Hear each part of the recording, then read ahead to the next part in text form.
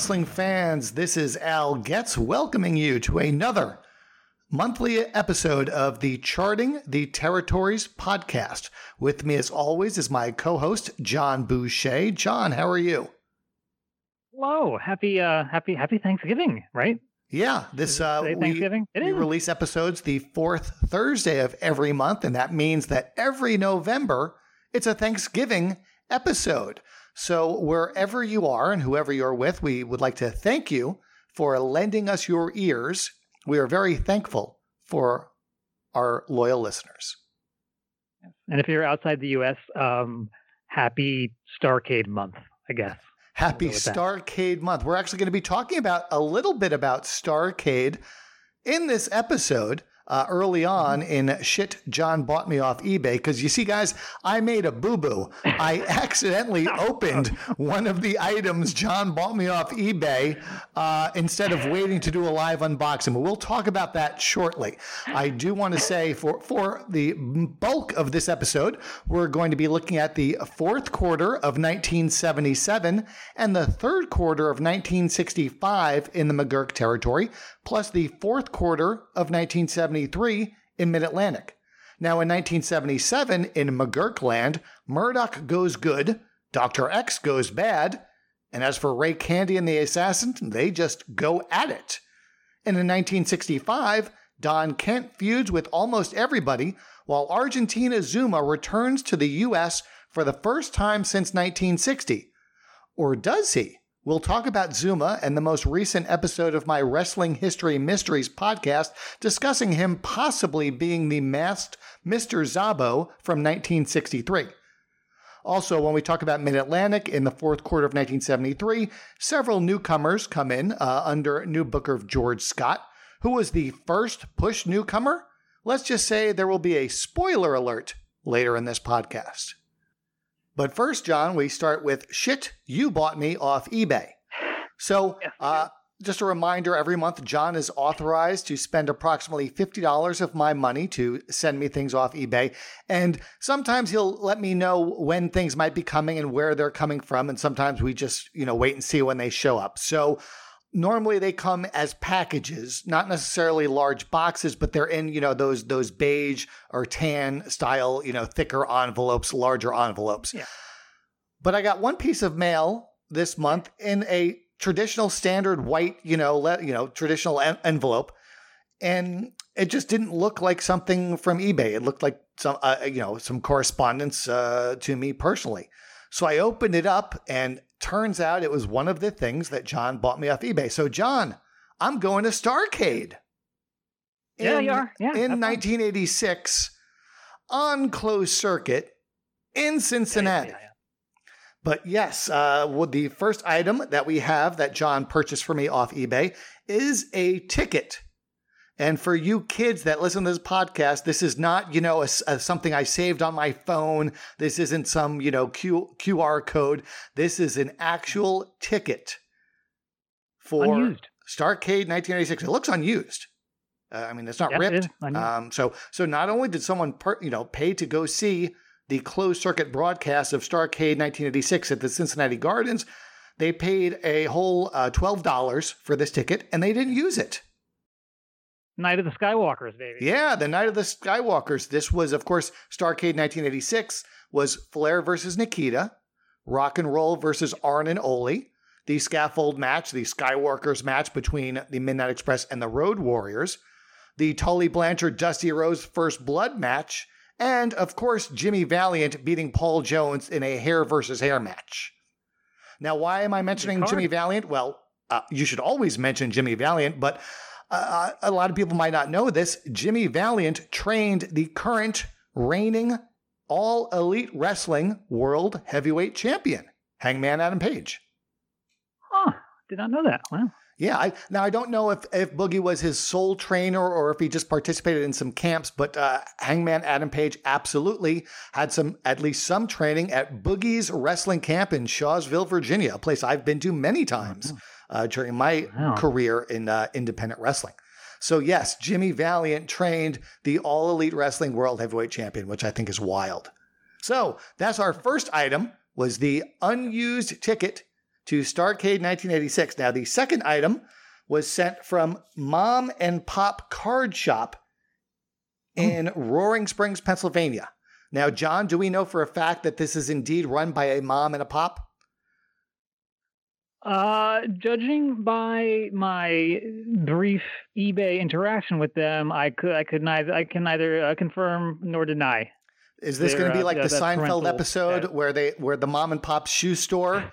It turns out they weren't even married and they absconded with all of Jerry's shoes. Yeah. This could be something like that. But I've got the item unpacked and ready to be revealed. There were basically it was sealed up pretty nicely, and then there's two pieces of cardboard on either side of it. So now that everything is untaped and opened, all I have to do is flip over the cardboard, and I see, this is a reflective sticker. Yeah, prism. A prism sticker of Larry Zbyszko, who for some reason has the devil leering behind him, ready to grab him. And lots of flames too. There are flames. Like there are flames emanating off the devil's. I don't know if it's his robe or just from the fire and brimstone behind him. But this is a pretty cool, reflective card. So when you sort of tilt it around, it glows and it shines.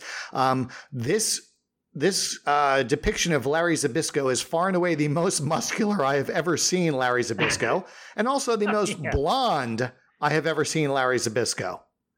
Yeah, I mean, as a matter of fact, I love Larry Zbyszko. This looks nothing like Larry Zbyszko. No, Larry Zbyszko looks more like Jim Belushi in a wrestler's body, not like this person who looks sort of like He-Man. I don't know.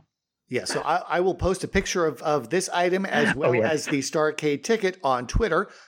So be sure to follow me on Twitter at AlGetsWrestling. And of course, you can follow John at JON_BOUCHER.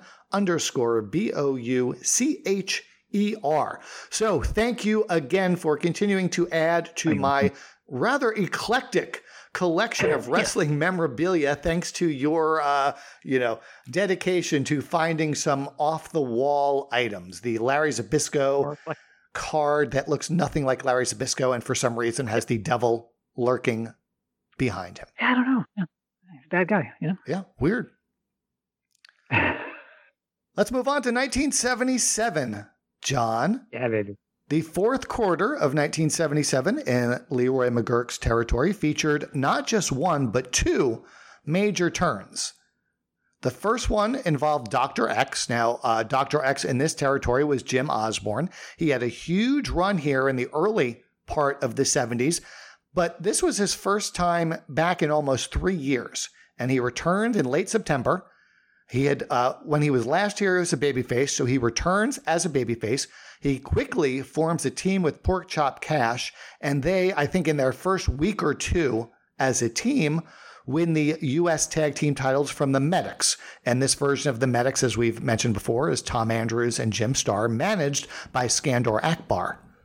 However, within, I think, 2 or 3 weeks of winning the titles, there's a TV angle splitting up Pork Chop and Dr. X, and they end up doing the feud that Ole and Thunderbolt did in Georgia in the mid-'80s, where they each have one of the tag team belts and they have singles matches to determine who gets possession of the tag team titles. And I believe that Dr. X eventually wins possession of the U.S. Tag Team titles from his former partner, Pork Chop Cash.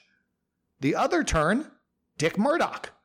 Now, Dick had just turned heel over the summer and aligned himself with manager Skandor Akbar. He turns babyface and begins to feud with Akbar and Akbar's newest charge, the aforementioned Dr. X. So I'm wondering if this is just a matter of, well, now that we have X, we can put him in the big heel slot and we don't, we can just flip Murdoch back over, or perhaps Murdoch's turn didn't work because he had been a big draw as a babyface for about 2 years before turning over the summer. So I'm just wondering if it was like the Stone Cold deal where it just didn't click. Do you know anything about this, John? I don't. I mean, when you're looking at the roster, which we were able to do very easily, thanks to you, you do get the feeling that maybe it was just the need to balance out the roster a little more because X had just feuded with Pork Chop Cash, right?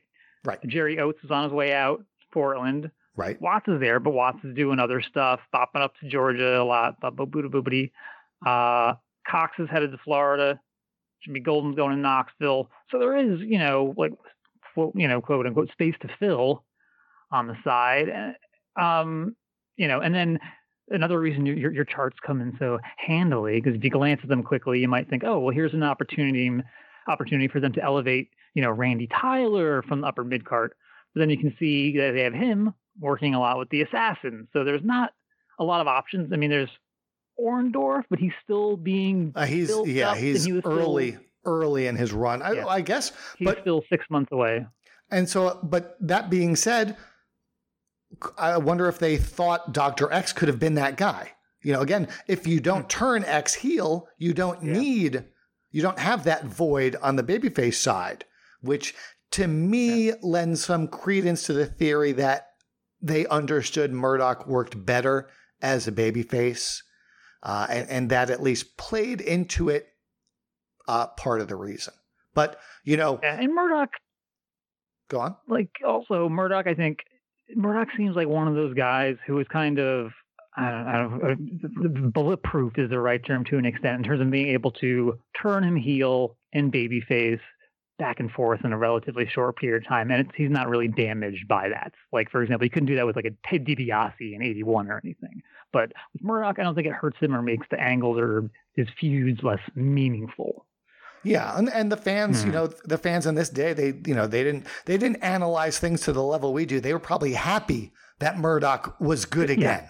Because they, like you said, they were cheering him for 2 years. They were probably happy to do so. But you mentioned the roster. So let's go over the roster. And you can always see these on the blog at chartingtheterritories.com.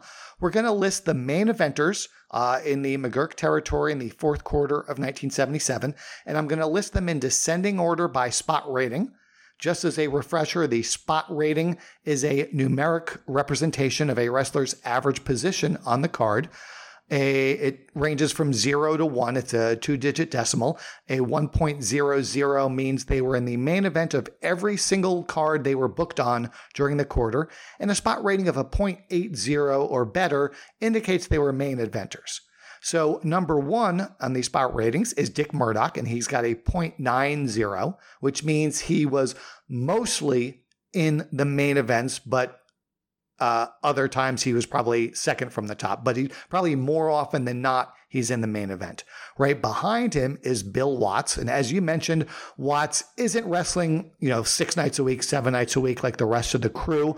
Another feature of the charts that we post on the blog is we have a bookings per week stat for every wrestler. So you can see which wrestlers aren't wrestling as frequently or aren't booked as frequently. Next up is Jerry Oates with a spot rating of 0.89. So he's right behind Murdoch and Watts. Then you have the Assassin, which is Jody Hamilton, Dr. X, Eric the Red, Pork Chop Cash, Ray Candy, one of the medics, and it was Tom Andrews, Haystack Calhoun, who actually came in for about 3 weeks. He's not really a regular, but the way I do my stats, if they're there for 3 weeks consecutively, I put them on the chart. And then you have Thunderbolt Patterson, who debuted in the territory in November and quickly moved up to main event status. Now, John, last month we discussed some things we learned about the early life of Ed Wiskowski before he became a professional wrestler. Included among those was his involvement with the Neighborhood Youth Corps, helping at-risk youth and parolees with job training and job placement. In previous episodes of this podcast, we've talked about Sylvester Ritter's high school experience in the wake of Martin Luther King Jr.'s assassination. You found some great information about Len Rossi and Bobby Jaggers and their post-wrestling careers. So refresh the memory of our listeners about Len Rossi and Bobby Jaggers real quick. Well, Len Rossi, the health store that he had for years and years and years. And Bobby Jaggers, worked for FEMA. He was a FEMA engineer for years. Went back after wrestling, went back to school, got an engineering degree and worked for FEMA. So they might not have been rock stars or famous celebrities, but they had successful and rewarding post-wrestling careers. We also talked about the drug arrest that led to Don Diamond's disappearance from wrestling and how it seems like that served as a wake-up call that led him to a successful career in business afterwards, as opposed to part of a downward spiral. And John, the reason I'm bringing all this up is because in our quest to find some new information about the wrestlers that we're talking about, we stumbled upon some interesting things involving the life of a Claude Patterson in 1962. Oh, yeah. So we'll start with this. I want to say Thunderbolt Patterson, professional wrestler. His real name was Claude Patterson. He was born and grew up in Waterloo, Iowa. And in 1962, he would have been 22 years old. John and I together found several articles regarding incidents that occurred in 1962 to an individual named Claude Patterson living in Waterloo, Iowa, who was 22 years old at the time. So I'm just throwing in a slight hedge. I have absolutely no reason to believe it's a different person, but just in case, let's be very clear. This person has the same exact name, is from the same town, and was the same age as Thunderbolt Patterson, but we're going to do our best to refer to him as Claude Patterson. So, John, you started this whole ball rolling with an article you found in the Courier in Waterloo, Iowa. John, it's a short article. If you have it handy, go ahead and just read it. Just read the whole article. Headline: Man arrested for soliciting two youths, 19. Waterloo police said they acted on tips from two youths. I'm trying hard not to say that like Fred Gwynn in My Cousin Vinny. Fred Gwynn and My Cousin Vinny in arresting a 22-year-old man for alleged soliciting activities. Claude Patterson of 502 Cottage Street is being held under $2,000 bond. Soliciting convictions carry penalties of up to 5 years in the state penitentiary. Officers said the incident leading to Patterson's arrest took place April 15th. Two 19-year-old youths told police that Patterson approached them as they sat in their car at Almond and Iowa Streets. They said Patterson made an illicit offer involving two women. Patterson appeared before Judge Sager for arraignment and asked for time in which to employ a lawyer. Sager scheduled another court appearance for next Tuesday. So that article was from April 20th, 1962, and it sure sounds like this Claude Patterson walked up to two men of his own volition and offered services from women. However, a May 3rd, 1962 article offers a little more details, where it says the two young men testified against Patterson Thursday. They said they stopped at the intersection because they had heard stories about a house in the vicinity. They said that Patterson soon emerged from the house and offered to procure women for them.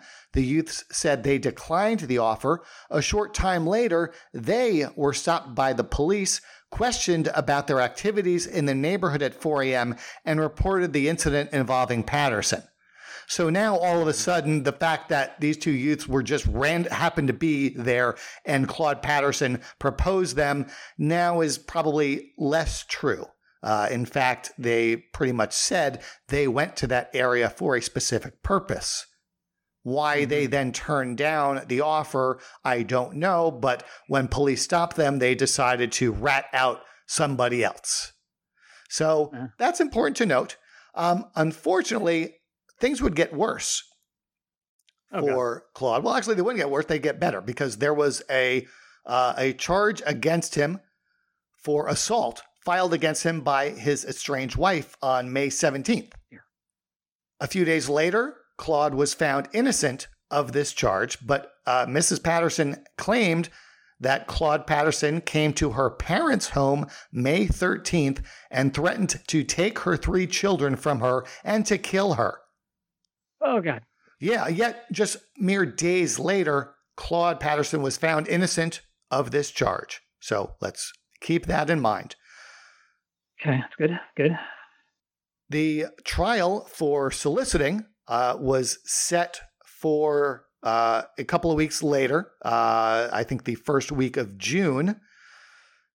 And then on June 10th, an article in the Courier notes that a Waterloo Man Friday was cleared of a charge of being an accessory to an act of sodomy in the county jail. Oh, dear. The charge against Claude Patterson of 502 Cottage Street was dismissed after a municipal court preliminary hearing. So basically, what happened in prison is probably exactly what you have heard can happen in prisons or in the WWE in the mid-90s, where there is a tribunal where three of the prisoners with seniority get to call the shots, and if you cross them, they are able to mete out punishment. The three other inmates were actually bound to trial, but Patterson's involvement in whatever may or may not have happened was dropped in June 10th. So again, let's be clear. All the things we're saying about Claude Patterson, in one instance, he was found innocent, and in another instance, charges were dropped. That's good. And on June 26th, the soliciting charge ended up with Claude Patterson being given a suspended sentence of 3 months in jail. So he already served about a month at this point in time. And so he was released from jail. He was paroled to the sheriff. And as suspended sentences go, as long as you don't run afoul of the law for that 1 year period of time, you're done. It is considered as time served. Good.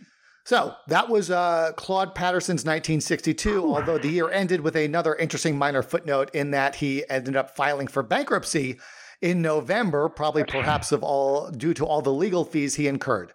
So, John, hearing this, it sounds like this is, the story of a downward spiral. And within 2 years, Claude Patterson is a professional wrestler. And from that point forward, it sure looks like his life trajectory was far more positive than it would have been perhaps if he didn't get into wrestling. And this reminds me of a friend of mine who's an independent wrestler in the Southeast. His name is Slim J. His real name is Jeremy Boyd. Now, Slim, best known for wrestling in Wildside, but he also wrestled for Ring of Honor. I believe he was a part of Special K. And he's wrestled for, at this point, well over 20 years. He still wrestles occasionally to this day. Oh, wow. When Slim was 16 years old, when he first started training to be a wrestler, at the age of 16, he had already been in and out of juvie multiple times and had been in trouble with the law for several years at that point. On more than one occasion, he's told me personally that he feels that had it not been for wrestling, had he not found professional wrestling, that he would have been in jail or dead by the time he was 20. So Slim J turned his life around, made changes for the better due to pro wrestling. As much as we, talk about the negative aspects of pro wrestling and the bad people that are in and around it, it does have some positive moments as well. And I think Jeremy Boyd's story is proof of that. And it wouldn't surprise me to learn that Claude Patterson would feel the same way. Again, looking at what happened in 1962, even though innocent on one charge, another charge was dropped, and he had a very small suspended sentence for the other. That's still, all of that happening within a couple of months is a sign. Yeah. Despite all that, he still managed to be, I don't know if you want to call him a controversial figure, a polarizing individual. As someone people have very strong opinions of. He's a fascinating guy, a fascinating personality, and it's been looking at him through 2021 eyes, with the landscape of wrestling having changed so much, and with the public, sympathies, if you want to call it that, at large siding with wrestlers more so these days over the promoters / owners. I wonder if he's viewed differently now than he was even 10 years ago.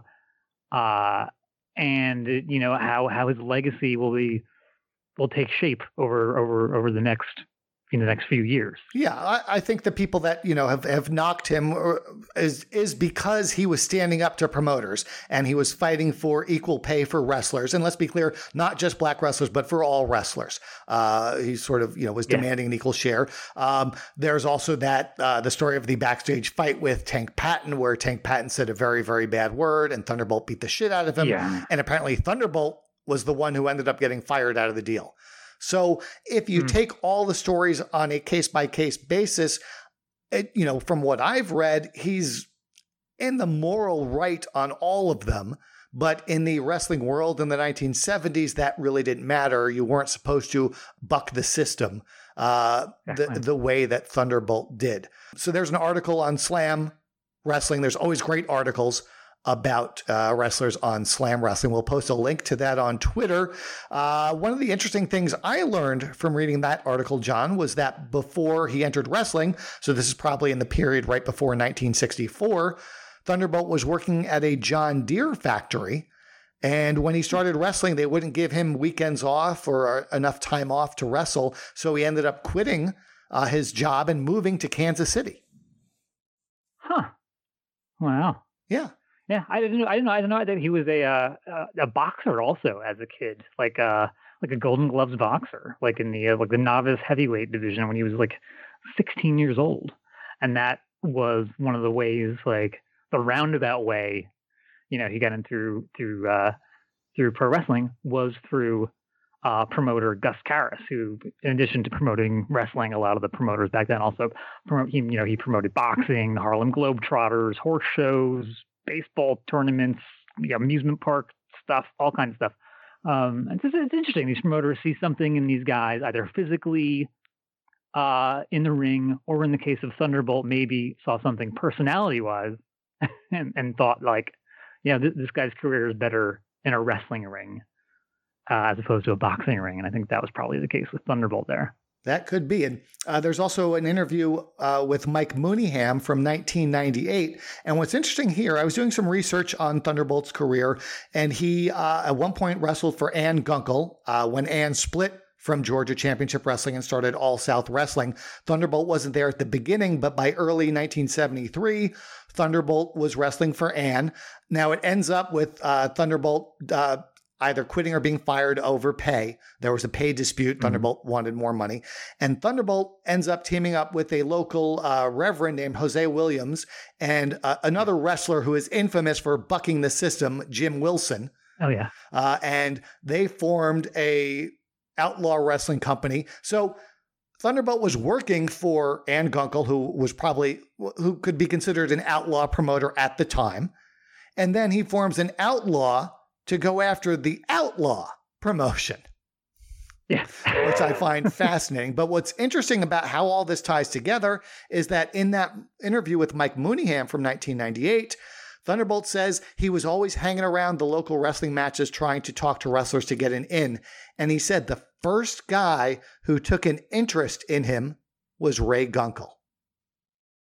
Huh. So perhaps that explains why Thunderbolt was initially happy to work for Ann after she split from Georgia Championship Wrestling. So I just find all these, connections fascinating, that in 1963 or 1964, a young Thunderbolt Patterson talks to Ray Gunkel. And I think Ray gave him a name and address to get some wrestling boots.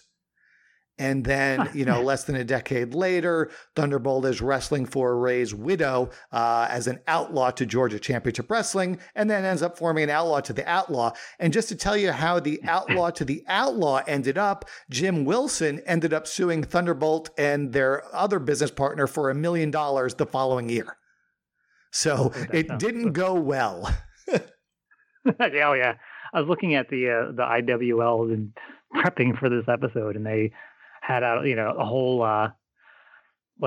almost like a mission statement that they sent out with quotes from Jose Williams and Thunderbolt, and a little background about why they're doing what they're doing, their purpose, and it lists their board of directors. And it has Jose Williams, Thunderbolt Patterson, Jim Wilson, a bunch of other treasurer, secretary people whose names I don't recognize. And then later on, it's got Tank Patton, there. Homer Odell, who seems like an odd fit for this group. Beautiful Bobby Harmon, also a member, and Afa, the Wild Samoan, also a member, and who's a guy listed as Booker under the name Dr. Blood, who I'm not quite sure who Dr. Blood could be. This is too early to be Wayne St. Wayne, correct? Can they? Yeah, it might have been Dale Lewis. Dale Lewis. That doesn't make sense because Dale was always tight with Watts. Yeah. So perhaps that's a fake name as some sort of inside rib on Watts. Who knows? Yeah. But I don't know. But what's interesting about the IWL, at one point they were advertising Bearcat Wright was going to be coming in. So what did Georgia Championship Wrestling do? Book Bearcat Wright. And put him on TV the Saturday before IWL was supposed to run a big show at the Omni, which led to the IWL canceling that show. Oh, boy. Love wrestling. There's some YouTube footage of Thunderbolt Patterson. There's some matches, but my favorite thing of what John curated for his list of YouTube recommendations is an interview. It's a promo that Thunderbolt does talking about the Sheik. And I think we all have heard that Dusty Rhodes patterned his interview style after Thunderbolt Patterson. If you haven't yet seen any proof of that, I implore you to watch not to watch this interview, to play this interview, but then close your eyes and you will see without a shadow of a doubt exactly where Dusty Rhodes got his interview style from, down to the cadence, the speech patterns, everything to a T. But John, of the matches you listed, if our listeners could only watch one of them, which would you recommend? I would probably recommend the Thunderbolt versus Dusty for the Southern Heavyweight title, Tampa, Florida, October 73. It's only like a 5-minute clip too, so it's easy. Dusty's still a heel. Starts out kind of like a mess with Thunderbolt attacking some guy in a mask who comes out with Dusty, who ends up being, I think, Don Carson. Jimmy Golden comes out. It's a big schmaz before the match, and they have the actual match. And the actual match is kind of like, in parts, it's sort of like the Spider-Man meme where he's pointing at the other Spider-Man. Right. Dusty and Thunderbolt. Watching those two work together. And Dusty takes a great bump in this match, too, actually getting headbutted. He's sort of in the corner. He goes flying through the top and middle ropes onto the floor. And it looks like he doesn't touch anything. Like, I'm sure it was safe. I'm sure Dusty doesn't know what he's doing there. I'm sure he's being safe, but it looks freaking amazing. It's a bump you don't see Dusty take in the 80s, you know? Yeah. That was really good.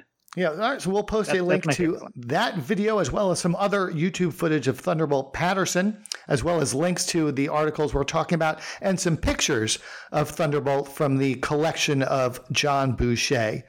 Thunderbolt just started in the McGurk territory in November of 1977 and quickly moved up to main eventer status. Now, the next tier of wrestlers using our spot ratings are the upper mid-carders, and they have a spot between 0.60 and 0.80. And first up is Killer Carl Cox, who, as you mentioned, finished up early in the quarter and goes to Florida. And he had been a main eventer for, the last 2 years. And this is an example of when many wrestlers are finishing up in a territory, they are bumped down the card slightly. They are losing matches and they're basically moved down the cards and losing matches to guys on their way up the cards. So their paths intersect in the upper mid-card range as the newcomer is headed towards main event status and the other wrestlers headed out of the territory. So Cox goes to Florida, and this puts an end to the feud between he and Murdoch, which had started back in October 1975 and had seen at least 3 separate iterations and phases. Most of the time, Murdoch had been the babyface and Cox had been the heel, but the third phase, which took place over the summer, had Murdoch as the heel and Cox as the babyface. Now, after Killer Carl Cox on the spot ratings is Skandor Akbar, followed by the other medic, Jim Starr. And Jim was actually unmasked early in the quarter and then stayed as himself. He was referred to as the unmasked medic or the ex-medic Jim Starr, and then becomes Hangman Jim Starr. Not to be confused with Jimmy Valiant's prized student, All Elite Wrestling Heavyweight Champion Hangman Page. Further down in the upper mid-carders, we have Jimmy Golden, we have Vic Rossitani, a.k.a. Vic Mueller, and 2 newcomers, Randy Tyler, who was here came back after a 7-month run in Central States, and then Stephen Littlebear, who is also known as Steve Kovac. A little further down the cards are our mid-carders, and mid-carders have a spot rating of between a 0.40 and a 0.60. Again, if the spot rating goes from 0 to 1, well, 0.4 and 0.6, if you draw a space, there, that is in the middle of the chart. So these would be wrestlers that compete in the middle of the card. You've got Doug Summers, Swede Hansen, Kurt Von Hess, Bob Marcus, and a debuting Paul Orndorff. Now, in the case of Von Hess and Orndorff, they're starting out lower in the cards and slowly moving up. And of course, Orndorff in particular will move up significantly in 1978. I've been reading Brian Blair's new book, Truth Be Told. Have you gotten that one yet, John? I haven't. How is it? Should I get this for Christmas? I'm enjoying it so far. It's a good read. Brian is pretty matter of fact about, his career. But I didn't know how tight he and Orndorff had been over the years, and it makes sense. I do remember the WWF house show matches in the mid to late 80s. Whenever Blair and Orndorff would be in the ring together, it was always fantastic. And when you really think about it and realize that they had pretty much started out together and had been in numerous places at the same time, the light bulb goes off in my head and, oh, okay, this all makes sense. But another thing that's interesting is it corroborates something you mentioned many, many months ago about Art Nelson being the booker initially for Leroy McGuirk when McGuirk split from Watts.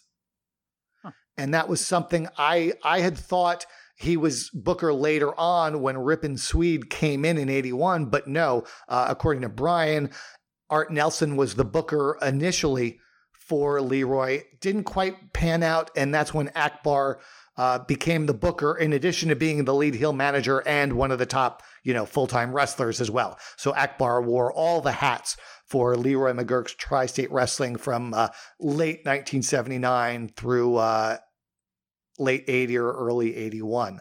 But talking about Art Nelson, that brings us to someone who he often crossed paths with, and one of the wrestlers who are in the mid-cards for Leroy in 1977, and that is Swede Hansen. Yeah, Rawbone Swede Hansen. Rawbone Swede Hansen, best known for teaming up for 8 billion years with Rip Hawk as the Blonde Bombers. Later on, John, we're going to be talking about Mid-Atlantic in 1973 and the changes that George Scott made to the roster. One of the changes he did not make was he kept Swede Hansen.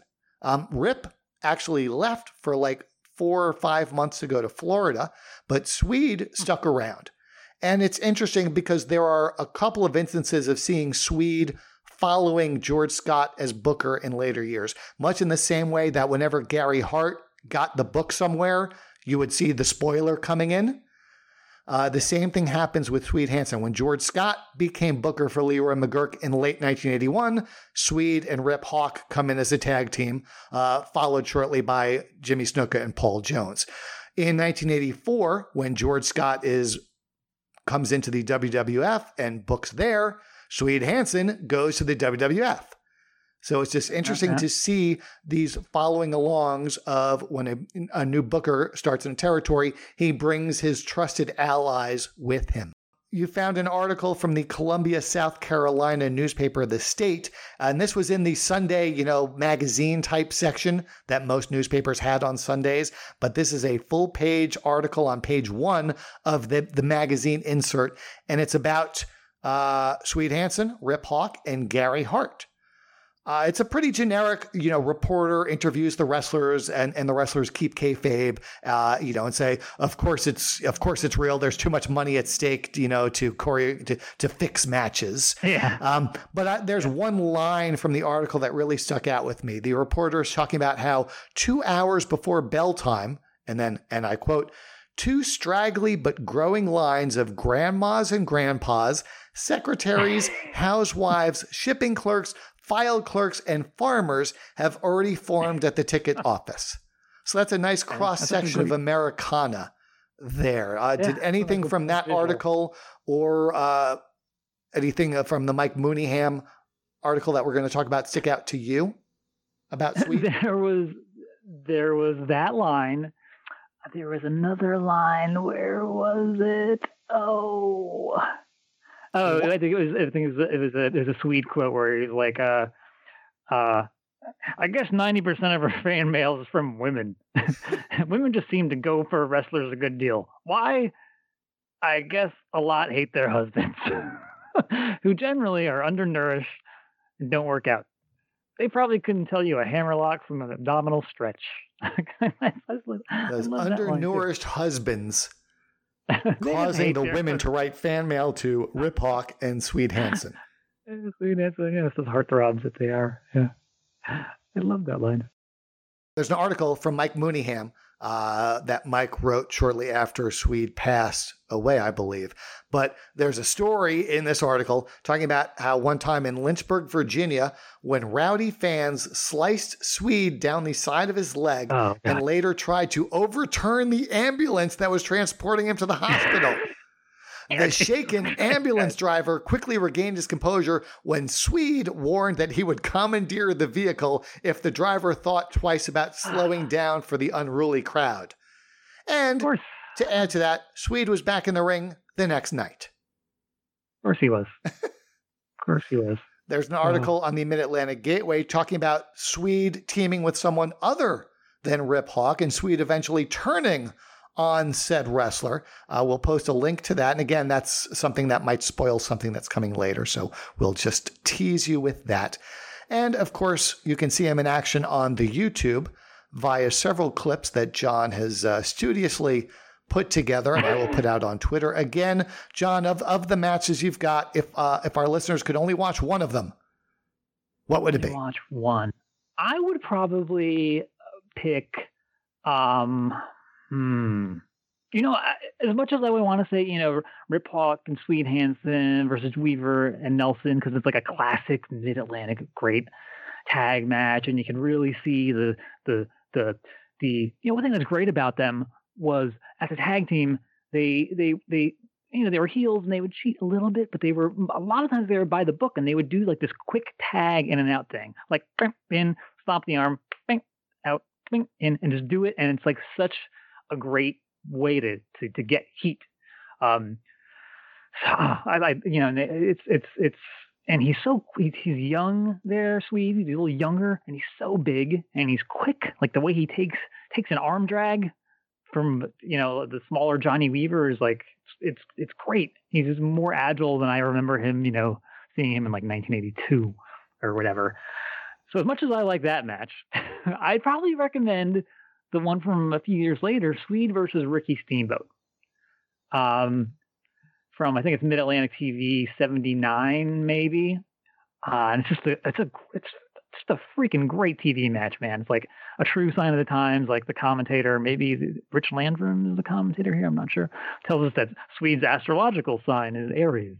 And just like I said, a great TV match. And these guys are really really lay it into each other during era. Was that something he did for all the wrestlers? Is that the equivalent of Art Donovan asking Gorilla how much each guy weighed? Was Rich obsessed with the Zodiac? Whoever this guy is, like during this period in the late 70s, I've seen him do it multiple times. You know, and Steamboat selling, of course, is off the charts. He's just fantastic. It's like he's getting shot by a sniper for, you know, and again, Swede's a little bit older here, but he's so great to watch. He takes like a bump over the top rope for his TV match. And just the way he, like, Swede, like, runs the ropes. So watching him run the ropes and like in the little TV studio, and just the way he takes like a turnbuckle bump. It's just great. I don't know what it is. I don't know what it is about it. It's just amazing and so different than watching most guys today take a turnbuckle bump. Like he took it. It just looked like this moment was like Godzilla being backed up against a building after, you know, it's like amazing. I don't know what it is. He's just great to watch here. John, you did some research into Swede's heart attack, and you found several sources questioned the years. But again, thanks to our crack detective work, we actually found the answer. So talk a little bit about that, and also talk about, while Swede was recovering from said heart attack, what other thing came up that probably gave him a lot of stress? Yeah, I had read, you know, researching for Swede, and I've always heard about you always hear random stories, wrestlers having a heart attack, da da da da. Da. And I read about Swedes, and there was a couple different articles. One said 73, or one said 71, one said 74, and I was like, well, what did he have? 2 heart attacks? Which is it? What is going on here with this heart attack? I can't leave well enough alone, as you know. So, by doing the research, we found that it was in, was it July of 73, I believe? Yeah, the very end of July 1973. We found his last match, and found an article from the paper that actually talks about him being in the hospital, convalescing. But at some point during his convalescence, he and Jim Crockett Promotions were sued for $11 million. That's $1973. Which I want to say, if I can do I want to say that's probably like $60-70 million in 2021. Like, which that probably didn't help the old ticker there. Yeah, he was. Yeah, they were sued because they did one of those deals where a wrestler promises to throw money to the crowd if they lost, and the wrestler did lose. Believe it or not, that actually happened more often than you think. Yep. Was that they did throw the money, but in the ensuing melee that followed, this fan was injured and then claimed that Swede stepped on his wrist and then was kicking him. And somehow that is worth the equivalent of $60-70 million today. We couldn't find an outcome on the case if it ever went to trial or was settled or what. But yeah, while he's recovering from a heart attack, he then learns he's getting sued for $11 million. Now, the heart attack happened after a show in South Carolina. What's interesting was the show itself. He was teaming with Rip Hawk and Homer Odell in a 6-man. The match ended when the 3 of them left the ring area, and this is a direct quote from the newspaper, and returned to the dressing room. Now, while that was an occasional finish that was used at times to build up, a rematch with Lumberjack or Falls Count Anywhere, I wonder if perhaps Swede felt something was wrong and they just called an audible. But the article talking about his hospitalization mentions that he did go home after the show, didn't feel right, and then drove himself to the hospital. So it wasn't an immediate medical emergency. But again, it's very possible that Swede felt something during the match and decided to just get together and agree that they're just going to head on out of there before things got worse. It up. Yeah. We'll never know. Swede had 3 tours of Japan over the years, John. Oh. He had 3 tours over a span of 16 years, and each of them was for a different promotion. In 1967, he toured for the JWA. In 1977, he toured for All Japan. And in 1983, he did 1 tour of New Japan where he teamed up with Andre the Giant in New Japan's annual tag team tournament, which at the time was called the MSG Tag League. In 1983, it was a 9-team round-robin tournament where each team wrestles each other team, and there are points for winning matches, and you get certain points if you go to a draw as well, and there's 0 points if you lose. And at the end of the round-robin series, generally speaking, the 2 teams with the highest point total would then meet in the finals. However, on the second to last night of the tour, Swede was apparently injured in a match teaming with Andre, facing another team in the tournament, Wayne Bridges and Otto Wanz. And they were in first place. Andre and Swede were in first place because this was the last match of the round robin series, so the round robin part was done. Andre and Swede were in first place. Swede was injured, so the finals, which took place the next night, featured the second place team versus the third place team. And that was Antonio Inoki and Hulk Hogan beating Adrian Adonis and Dick Murdoch to win. Now, It wouldn't surprise me to learn that Inoki and Hogan would have won the tournament anyway over Andre and Swede. Yep. Their match during the round robin series went to a draw. So it's probable, but not definite, that the team that was supposed to win still ended up winning. But what a shame for Swede. Had an opportunity for a high-profile match in the finals of the 1983 MSG Tag League and couldn't do it because of injury. What had that nice trophy, a nice spread in the Japanese magazines. Yeah, but that's interesting that in his first tour with New Japan, they team him up with Andre in this big tournament. That's interesting as well. And I guess that's a testament to how highly regarded Swede Hansen was, that he could be brought in as a newcomer to New Japan and put with Andre, and it's believable.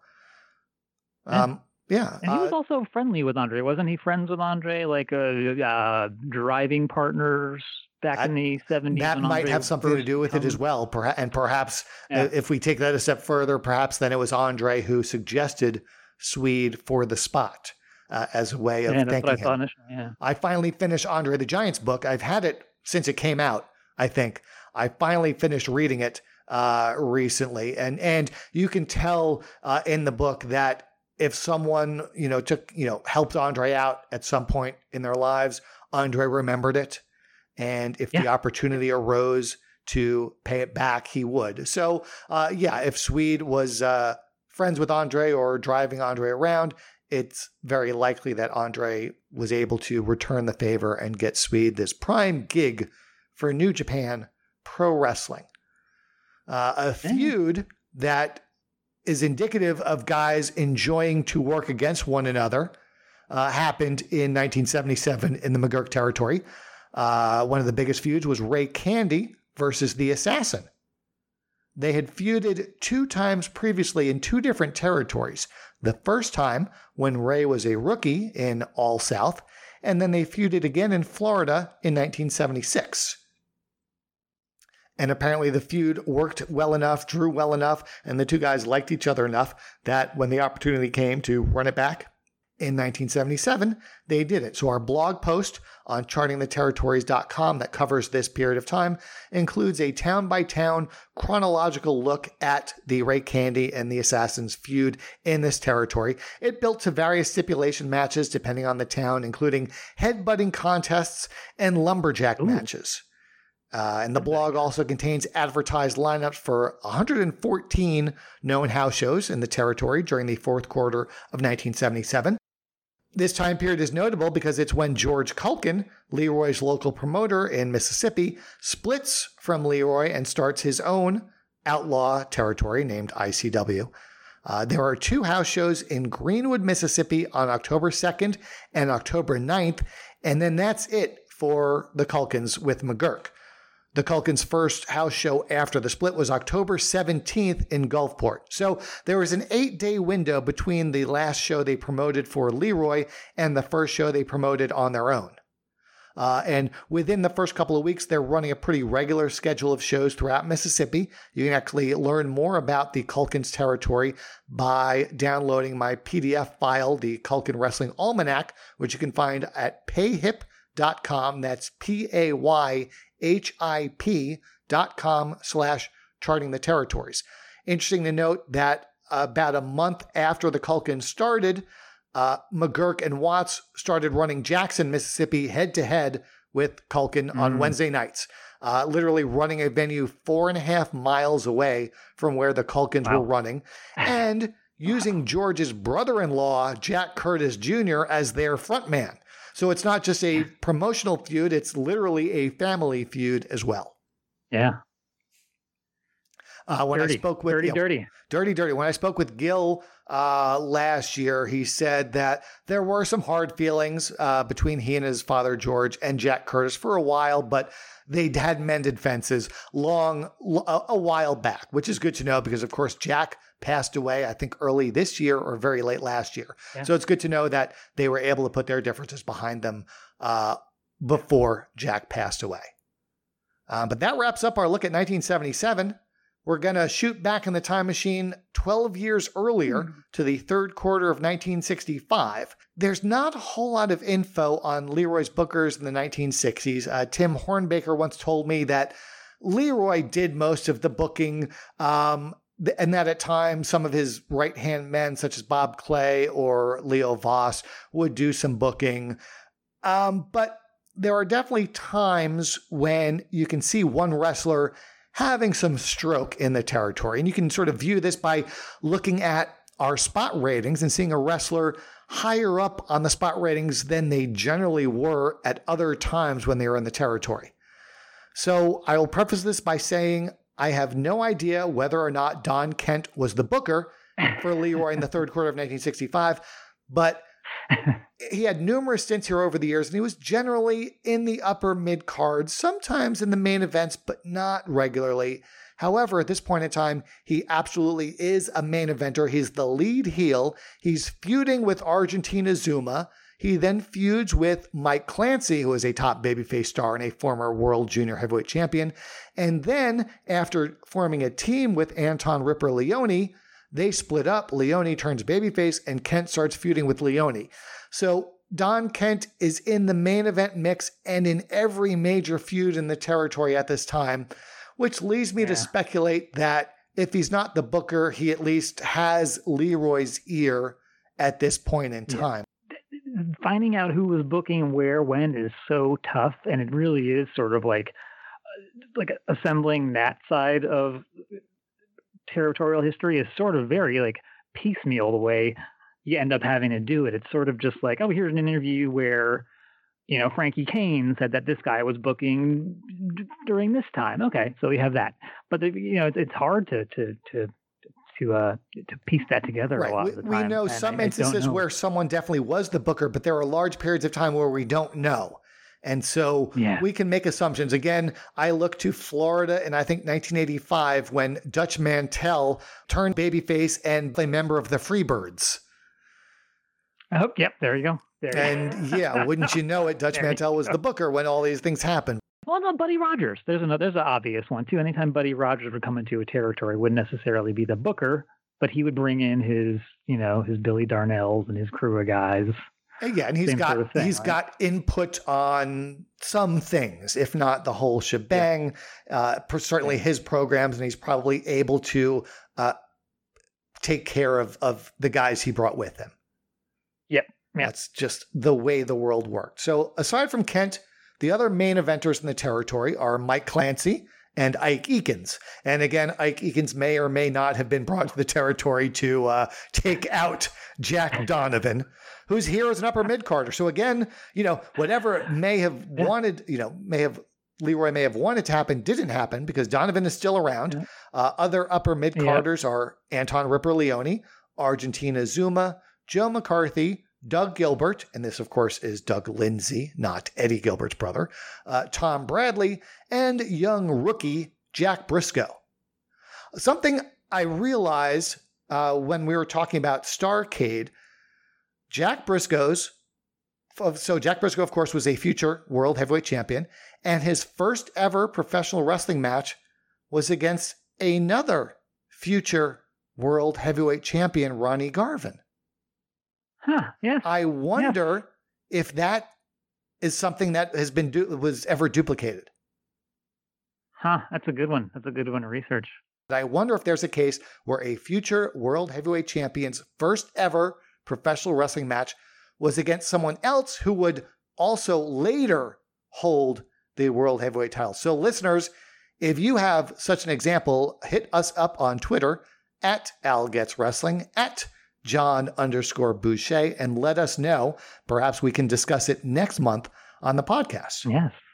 Oh, wow, that's a good one. Wow. Yeah, I didn't even really think of it until I was thinking more about Ronnie Garvin when we were talking about Starrcade. But talking about Briscoe, you can see him slowly being moved up the cards. He's still a rookie. He's still learning. He's very well protected. I think in many towns, they ran an undefeated streak with him for a while. And again, in at least one town, to the shock of no one who subscribes to the Don Kent was Booker theory, Jack Briscoe's winning streak was ended by Don Kent. Yeah. So again, lending credence to the theory. Both Leone and Zuma returned to the territory during the quarter, with Leone being back for the first time in a little over a year, and Zuma according to our records, our now thorough records, this was the first time Zuma, Argentina Zuma, had wrestled for Leroy McGuirk since mid-1959. In fact, these were Zuma's first matches in North America since April of 1960. If you listened to the latest episode of my Wrestling History Mysteries podcast, you learned that Argentina Zuma is falsely credited by some people as having wrestled Lou Thesz on March 11th, 1963 in Tulsa. And because of that erroneous match listing, that led to people believing that Zuma was the masked wrestler billed as Mr. Zabo, because Mr. Zabo was in fact the man who wrestled Lou Thesz on March 11th, 1963. So what was probably began as an innocent mistake, someone transcribing some handwritten results where they saw someone wrote the word Zabo and maybe they thought it was Zuma, that perpetuated and was copied and pasted for literally, at this point, almost 60 years, and it led to historian Koji Miyamoto claiming that Zuma was Mr. Zabo. But John, thanks to literally months and months of research from you and I and several other people, we have uncovered enough information regarding Zuma's whereabouts between 1960 and 1965 to disprove this above and beyond any reasonable doubt. Basically, Zuma was wrestling for Mid-Atlantic in the spring of 1960. Zuma's mother, who lived in Argentina, passed away, and Zuma returned to Argentina for her funeral and to attend to family matters. Less than a month later, one of Zuma's brothers passed away.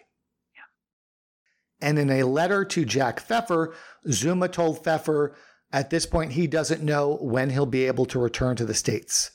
The following year, Zuma got married, and one of his 3 children was born in May of 1963 in Argentina. And again, we have this documented as fact from records we found on Ancestry.com, from Jack Pfeffer's collection at Notre Dame, and from a Freedom of Information Act request I made with the Department of Immigration Services. We know that Zuma, after leaving the U.S. in 1960, did not return until 1965. And this is something that Wrestling Clippings, when he did return, make mention of, that he had been retired in Argentina for a few years.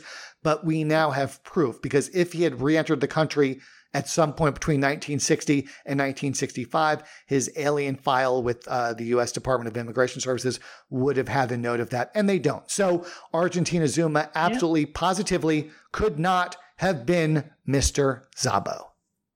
Take him off the list, baby. Take him off the list. We're running out of wrestlers that fit the profile. As a matter of fact, as part of my research, I literally went through every wrestler that was wrestling in a main territory in January of 1963, and then disappeared for at least February and March, because that's when Mr. Zabo was wrestling. And there are literally less than 5 wrestlers on that list, and one of them is Captain Lou Albano, John. I think we talked about this in the past. Albano was teaming with Tony Altimore in Mid-Atlantic in January of 1963, and then he disappears. Now, I don't think he shows up anywhere for a year. However, I found an article in a newspaper in Asheville, North Carolina around that time that said Albano had suffered a heart attack. Interesting. We also knocked Danny Hodges' name off the list of suspects, as we found out he was hospitalized in March of 1963. So we're running out of suspects, but we will answer the question on the next episode of Wrestling History Mysteries. We will unmask Mr. Zabo and reveal his identity to the world for the first time publicly ever. To the best of our knowledge, this information has never been part of the, wrestling recorded history. We solved a wrestling history mystery. Yeah. Now, as for Zuma, he, of course, had that huge run in late 1959 and early 1960, selling out the Garden, Madison Square Garden, twice against Antonino Rocca, and then a third time drawing over 15,000 fans. Yep. And then just months later, tragedy struck and he had to go back to Argentina, stayed there for several years. When he returned, and again, his first matches back in the U.S. were for Leroy McGuirk. As I mentioned, he was in some main events feuding with Don Kent, but he's quickly moved down the cards. And for the rest of his career, which lasted another decade or so, aside from the occasional main event run, he's generally used a little bit lower on the card. And I would imagine, 5 years away from wrestling probably affects a lot of things. And it's very possible that he just was not the same when he came back, but he still had a long career. I think he ended up training a lot of wrestlers that Leroy McGuirk broke in years later, because he worked for Leroy not only in the ring, but behind the scenes for many years. And again, this is according to his files with the U.S. Department of Immigration. It's like you mentioned that the 1959, early 1960 run there in the Northeast, and that's, I don't know, even that makes, even aside all the Mr. Zabo stuff, the idea of Zuma is really interesting because of that. Like, not to get too far off track here, but his his ascent there in the Northeast is sort of parallel, not coincidentally, to that of Jack Pfeffer gaining more influence and sort of digging his long, creepy fingernails into Madison Square Garden. Yeah, and Zuma worked a lot in Texas at a time when Pfeffer was in with the East Texas promoters. This is not Jack Pfeffer wasn't a booker, but again, another example of when someone has influence in a wrestling territory, he brings his allies with him.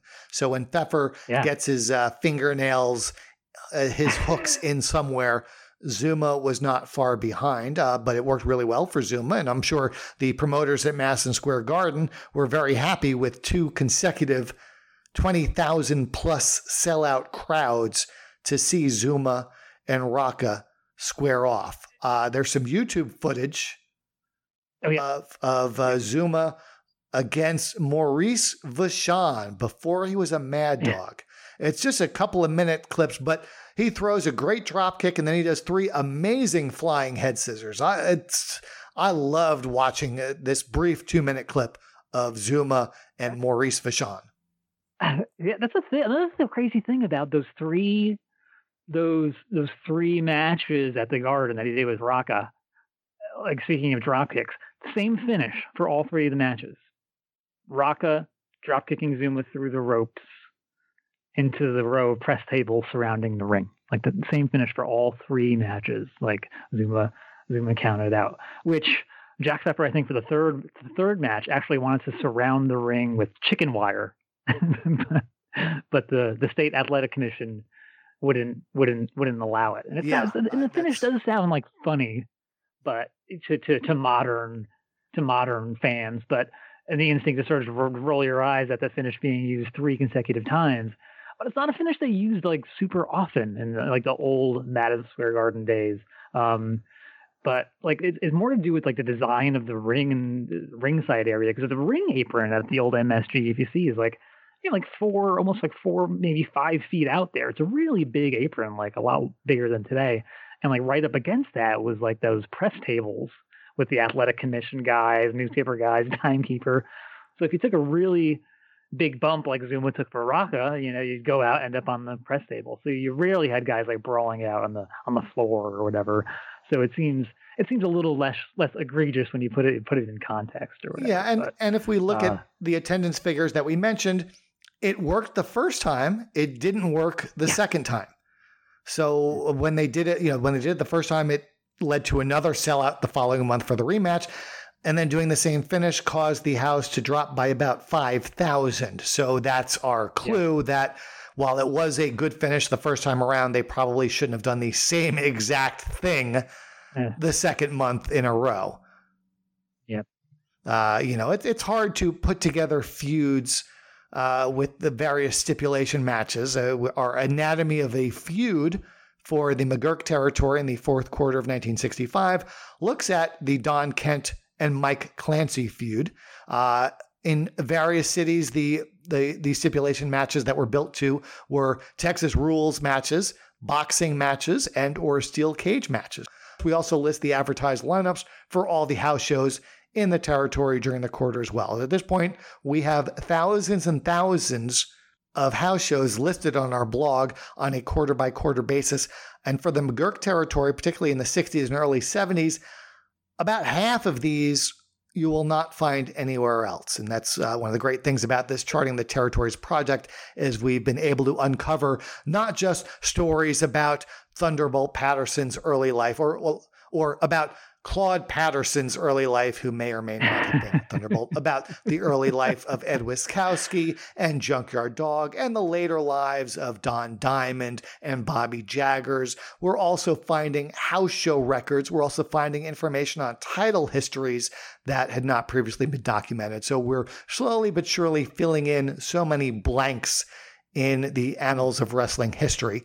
One of the territories that there really aren't many blanks for is Mid-Atlantic, and that's due to the hard work of the folks at the Mid-Atlantic Gateway. They have done a lot of great work, and I think it's pretty common knowledge among our listeners that George Scott took over as booker and transformed the territory from a tag team territory to a more of a mix of singles and tags.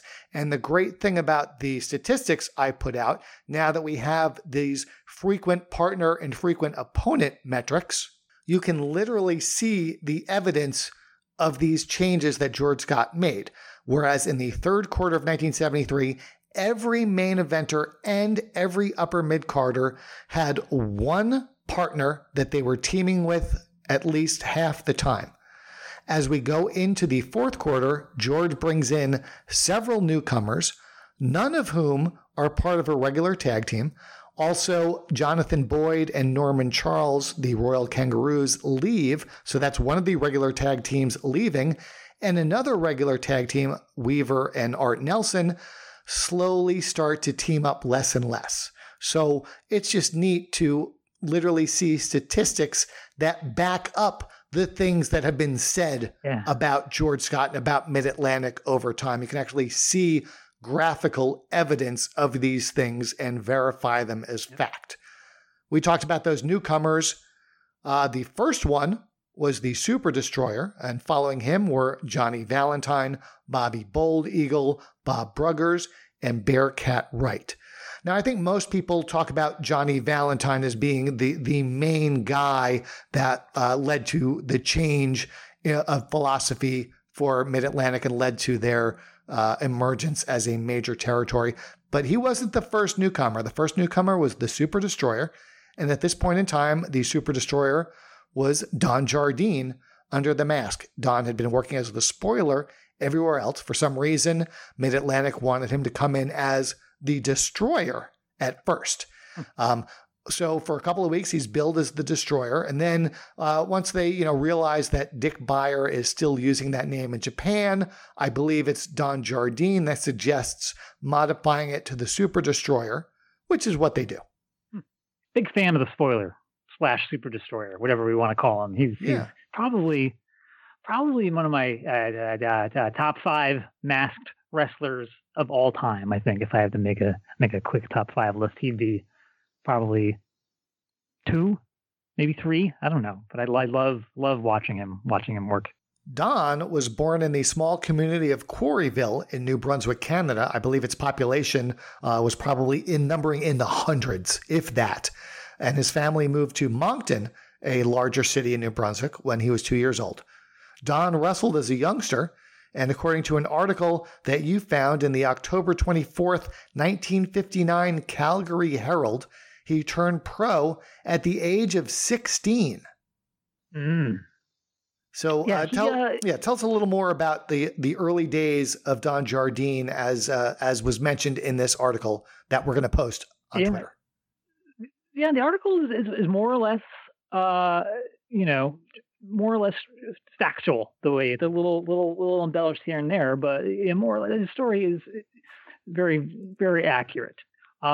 It's like I said, he grew up in Moncton, like the New Brunswick Maritimes there. I was very fortunate that they had an auditorium and arena, the Moncton Arena, mostly for hockey and other Canadian endeavors. most of the time. But a lot of these Canadian maritime promotions would run only in the summer.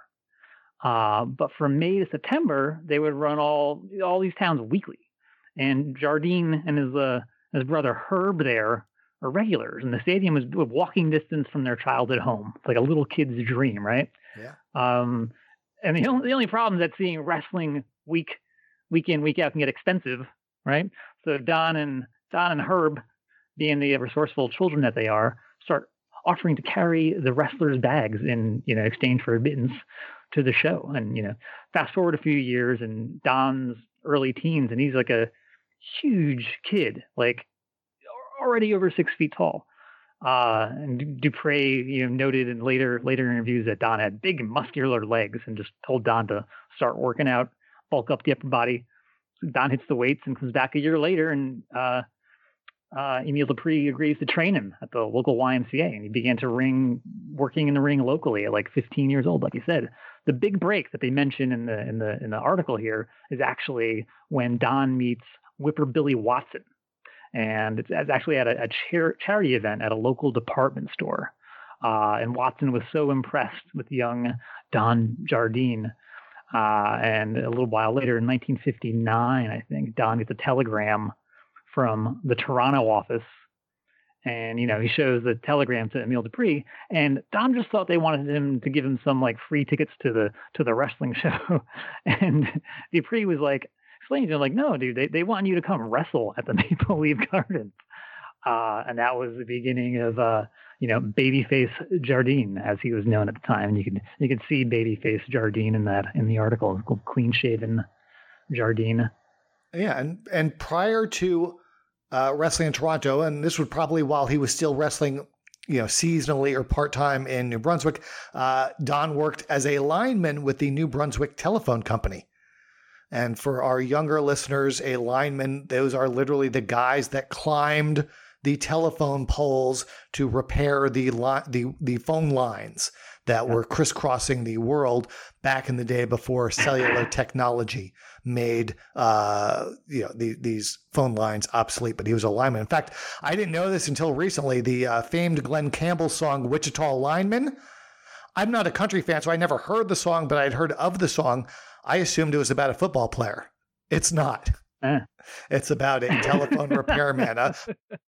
It's funny because his name, Babyface Jardine, that he was using at that time. More specifically, the face part was sort of a problem. Like he just, like his face, like he just looked like a nice guy. Like he didn't look like a mean guy. Like I don't really know how to say it. He wasn't a bad looking guy. He was a handsome guy. He just didn't have a lot of character or personality in his face. And this is sort of like the root of the problem for him for the better part of the next 10 years. That's, aside from like he had a run in Los Angeles, I think, as Butcher Jardine. He had the beard and the black glove. Another West Coast run, I think, as one of the masked enforcers. And his career is sort of like lacking color up to this point. And it's fine. This is not where he thinks his career should be at this point, with his skill, excellent in-ring worker, and his size. And it's like, and even later in his career, he butted heads really easily and frequently, sometimes literally, with promoters and bookers. And I think some of these negative experiences with promoters in his formative years likely led to having that standoffishness, like being like jerked around or whatever. Like, was it Dutch Savage? You ever hear this story, the Dutch Savage story? No. About Amarillo? Oh God, he's teaming with Jardine and Amarillo, and there's some sort of like locker room confrontation between Jardine and Dory Funk Sr. This is pre-spoiler. He still does Don Jardine. I think it's 66, I want to say, where Funk Sr. slapped Jardine, who is a huge man. Like he's billed at like 6'7". He's probably like a legit 6'4", 6'5". And Jardine just cold cocks him. Funk goes down, and Jardine's on top of him, like trying to pummel him. So everybody's pulling off Jardine. And, Savage says they just like left the territory like right then and there. Like they were sure Funk was going to have like the sheriff or worse after them. So they just like jumped in their cars and headed for the New Mexico border. Yeah, you could have gotten Don Slatton, the lawman, after him. Lawman, baby. Yeah. Yeah, so you're talking about Don, his reputation and his feeling about promoters. There's an article on Slam Wrestling. We'll put a link to that. But it says in the article, in North America, he worked a plethora of territories, in part because he had a notoriously short fuse with promoters. The longest places he stayed were Texas and North Carolina, and that was just 2 years. Promoters should be hung up by their testicles in the main square and drawn and quartered, he told Canadian Championship Wrestling. Bookers next to them because they lie and cheat for the promoters. Yeah, it's like, thank God for Gary Hart. Gary, I think for what Gary Hart did for his career. I think Gary Hart had been working for like Fritz and Paul Bosch, and he and Fritz were just throwing around names for guys for Gary to bring in, and Fritz suggested Jardine. Hart was into it. I think he actually crossed paths with Jardine in Amarillo before the the locker room episode. It took some convincing to get Jardine committed because Jardine, like you said, but Hart was very persuasive. And Gary Hart, in his book, he talks about how at this time he's really into a comic book character, the Phantom, who wore this like purple bodysuit and a mask, and he like lived in the jungle or something. He's a big, agile guy who would like swing through trees and stuff. And this is what he had envisioned for Jardine. And Jardine was like super into the idea and super into wearing the mask. I actually have like a spoiler beer koozie that I got from his website years ago, and it has his mask, the eagle design on one side, and the Phantom of the Ring on the other, which is kind of cool callback to the Phantom. And he just looked awesome in the freaking mask and the tights, long tights, and the singlet. A few months ago we talked about how the assassin mask really transforms Jody Hamilton into this sort of like mild manner looking like schlubby guy into a monster. Same with the spoiler mask for Jardine. It just makes him look like such a badass. And then Hart wanted to go one further and have the spoiler uses the claw, which is of course Fritz's finisher. So Fritz naturally doesn't want to do it. But again, Gary Hart, being the persuasive guy that he is, pitches that the spoiler should wear a glove, and that the announcers could speculate as to whether the spoiler's claw was more powerful than Fritz's because of the glove. So Fritz agrees to that, as long as like they don't call it the Iron Claw, it had to be called the Gary Hart Claw. So, yeah, I think it was called the Hart's Crusher at first. Hart's Crusher, isn't it? Yeah, it's great, and it's like the way he describes being his manager for Jardine's spoiler. It's almost in the same sense, the way that Ellering would talk about the Road Warriors, like handle the bookings, set up, handle the interviews, negotiated finishes back and forth. So it was very, and then they were together for what, like 20 years almost. Yeah, on and off. But yeah, from there until the mid '80s in World Class, they're together. Yeah. Spoiler had several runs for Lyra McGurk. Gary Hart was along for some of them, including his first run in 1970, where he held the North American title. And during this reign, something happened that led to an almost certainly fictitious article in the January 1971 issue of The Wrestler, with the headline, "The Legal Battle That Can Revolutionize Wrestling." And it involved the determination of a wealthy mother to ensure her son's constitutional rights to earn a living. Basically, the gist is that Gary Hart was suspended.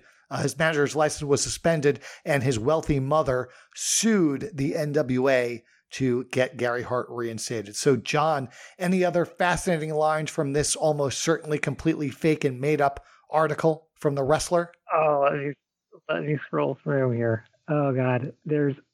It's a gold mine. I wonder if it was written by our friend George Napolitano under one of his many aliases. Although I guess this was The Wrestler, and I don't know if he was working for Weston at the time, but could be. That is one of my favorite parts about posting some of those articles. Is like Napolitano will plop in. It's like, oh yeah, I wrote that. That was me. Like, even though every article has a different name, credited as the writer, they were all George, much in the same way, that Apter had several, nom de plumes in the magazines later on. Just one of the captions for Gary Hart. Playboy Gary Hart is an arrogant man who takes pride in the large number of enemies he has. I hate most people, he admits, and they hate me. But, he added, that's because very few people understand me and the things I'm after. I run deep, man. I run very deep. Gary Hart, one of wrestling's all-time characters in a business filled with them. Now, there are legends and myths in pro wrestling. Of course, according to the WWF at WrestleMania 3, Hogan was the first person ever to body slam Andre the Giant. And of course, we all know that is not true. He was probably not even the 10th man to slam Andre. There was probably at least a dozen before him. But one of the things I always thought, and I don't know if I ever read this specifically or not, or just assumed, of all the masked wrestlers, at some point down the line, they eventually lose their mask. I always believed that the spoiler was never unmasked. John, did you share this belief? No, I did not know that. I did not know that the spoiler was never unmasked. Well, that's because it's not true. Again, like I said, I don't think I ever read anywhere aside from perhaps in an Apter mag or a kayfabe source. But in 1972, when the spoiler was wrestling in East Texas, it likely happened in more than one town, but he was feuding with Jose Lothario, and for sure in San Antonio on July 5th, 1972, spoiler lost a hair versus mask match to Lothario. And the next day's newspaper reports that spoiler indeed was unmasked and found to be Don Jardine in everyday life. So it wasn't even, they unmask him and he quickly, hides his head and runs away. He was unmasked and identified in the middle of the ring, which is something I never knew about the spoiler, Don Jardine. Huh. Interesting. Wow. Yeah. The since we're talking about Mid-Atlantic, I think there was a similar but not accurate story about how he left the Mid-Atlantic territory, where he left on bad terms, just unplanned. I guess I've read it was a dispute with George Scott, actually, and he left the territory suddenly, and because they were so upset with him, they put it out in all their magazines and all the papers that he was unmasked and revealed to be Don Jardine, and that the person who did the unmasking was Rufus R. Jones. And Jardine was apparently very upset by this, not because it revealed who he was, but because he didn't consider Rufus R. Jones to have been the person to have, kayfabe unmasked him, which I thought was interesting. It says, just some interesting insight into someone's psyche there. It's so interesting. Yeah. You can see the rest of the Mid-Atlantic roster during the quarter on our blog. It includes a few wrestlers we talked about earlier in the podcast when we were covering 1965 and 1977. Swede Hansen, Amazing Zuma, who's Argentina Zuma, Doug Summers, Thunderbolt Patterson. You'll also see a young Ed Wiskowski, Bobby Shane, the future Iron Sheik, who's there as a rookie, Ali Vaziri, and another rookie who earned his stripes by accepting Bob Roop's Grandstand Challenge earlier in the year, and that's Don Kernodle. Of course, Kernodle was an amateur wrestler at Elon College in Central North Carolina, and was brought in to answer Bob Roop's Grandstand Challenge that he was doing on TV, where he said he could beat any non-wrestler. And Kernodle did end up losing, being submitted, but he did so well that, according to Don, Ole pretty much offered him on the spot to train him as a wrestler and told him to show up the next Monday at the office in Charlotte. And the rest, as they say, is history.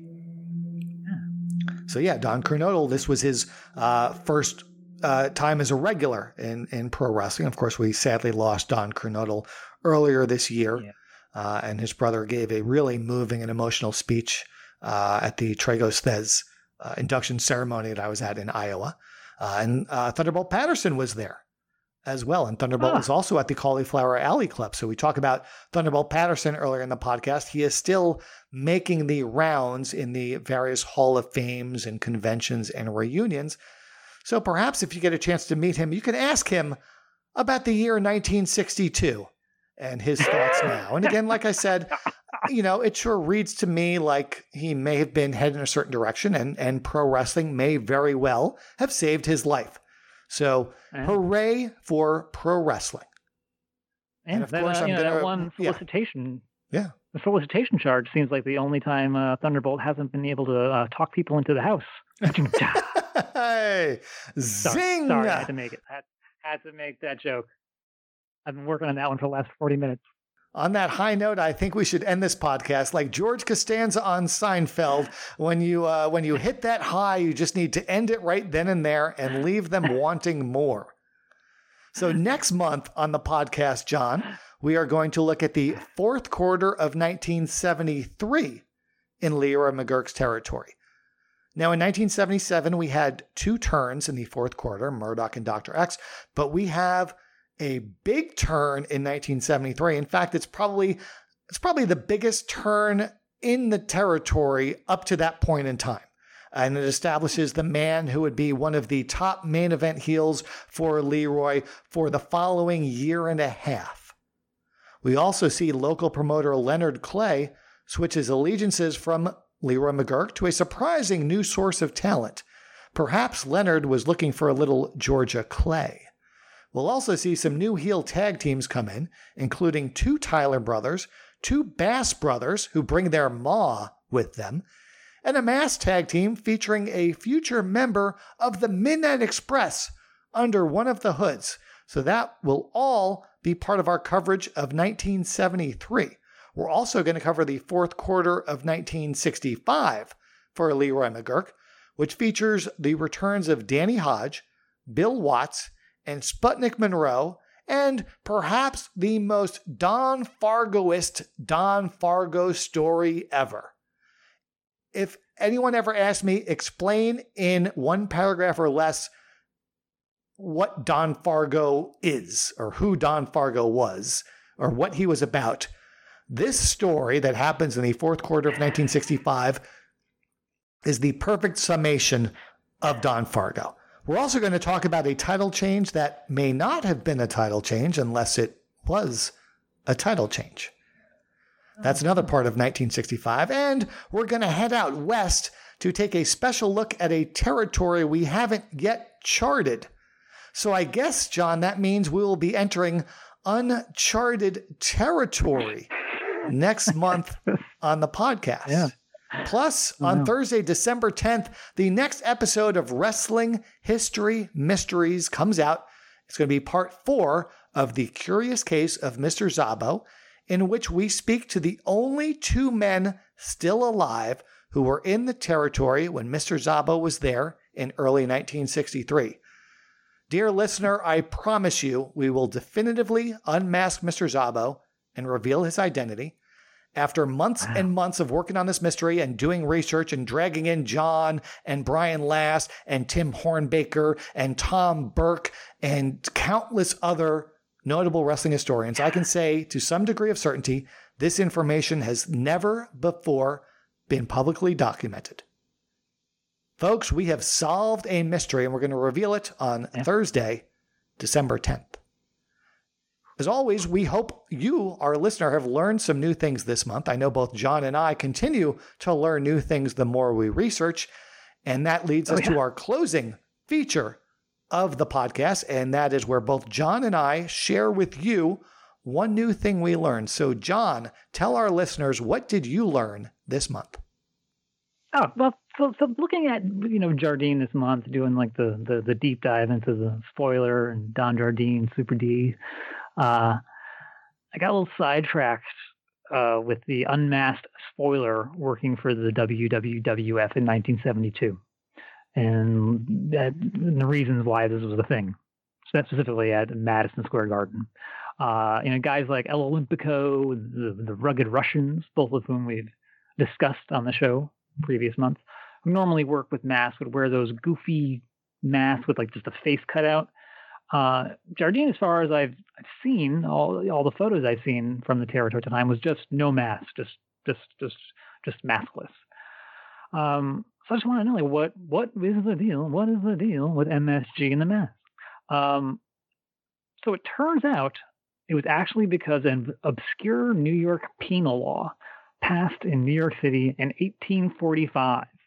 This is a New York Penal Law 240, 35, subsection 4, and I quote, "Being masked or in any manner disguised by unusual or unnatural or attire or facial alteration, loiters, remains, or congregates in public place with other persons so masked or disguised, or knowingly permits or aids persons so masked or disguised to congregate in a public place, except that such conduct is not unlawful when it occurs in connection with a masquerade party or like entertainment, when such entertainment is held in a city which has promulgated regulations in connection with such affairs, permission is first obtained from the police or other appropriate authorities."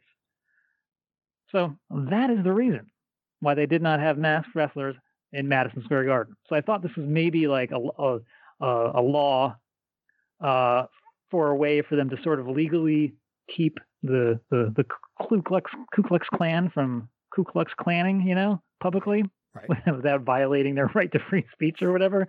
But actually, the intent of the law was to discourage armed uprisings by tenant farmers in the Hudson Valley who were wearing disguises and attacking law enforcement officers,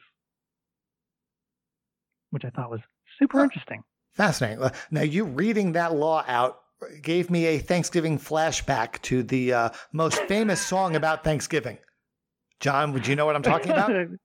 Oh, Alice's Restaurant. Yes. Technically, the song is Alice's Restaurant Massacre. Massacre. Yeah, that's right. But yes, at one point in that song, he talks about a police officer reading off some law, and you reading off that law in New York reminded me of that. So that's what John learned this month. As far as for what I learned this month, last month, we did the interview with Gil Culkin, and we were discussing his roster that he and his father used when they split from McGurk, and how multiple black wrestlers were used up and down the cards, not just in that typical spot where they would territories would have a black wrestler as the upper mid-carder or a main event babyface, but not the top babyface. But the Culkins were using wrestlers in the main events, in the mid-cards, prelims, baby faces, heels. They had a very diverse roster, and it just sort of got me wondering, who was the first black wrestler to work as a heel in the South?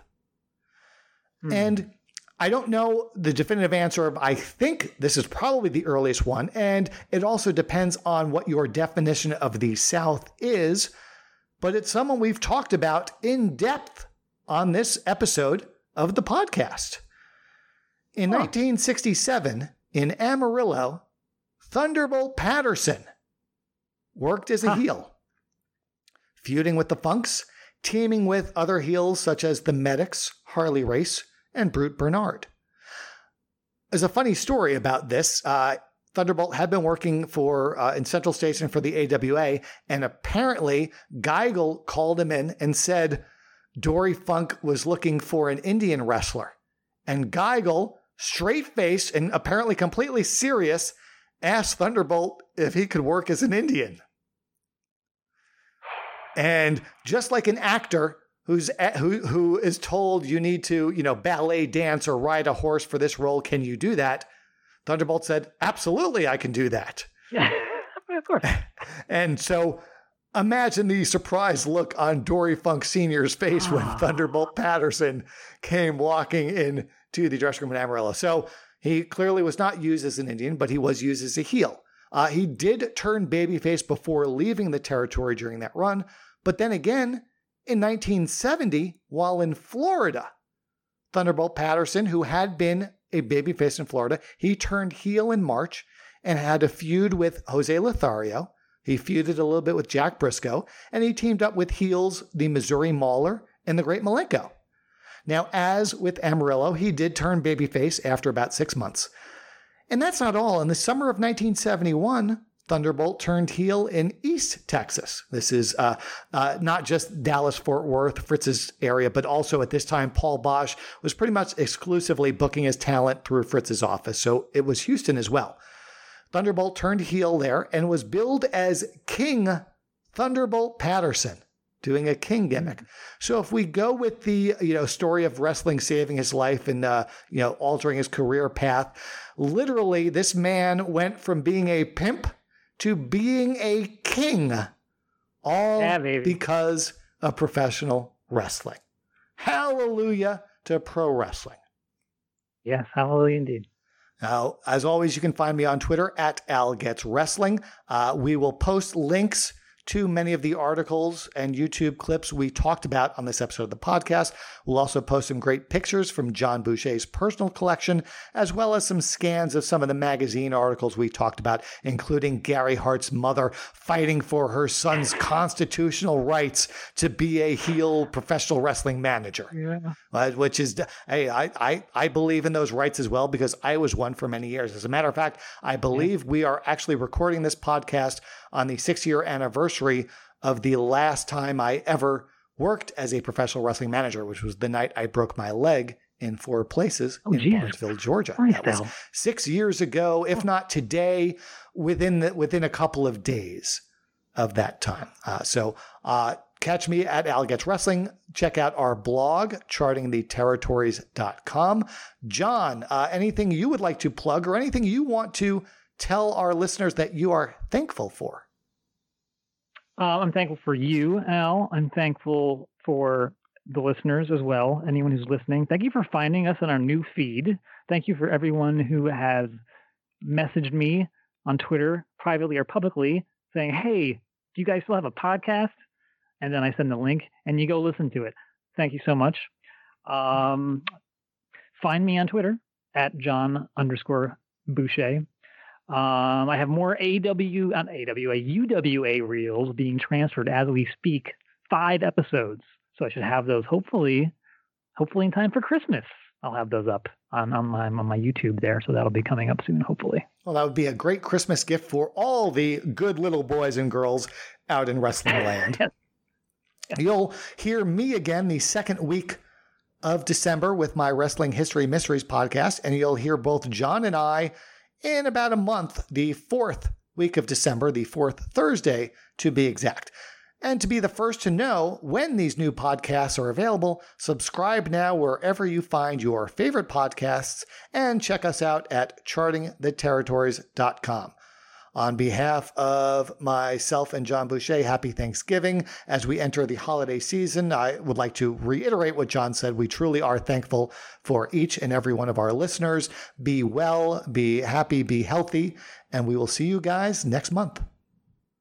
Hallelujah.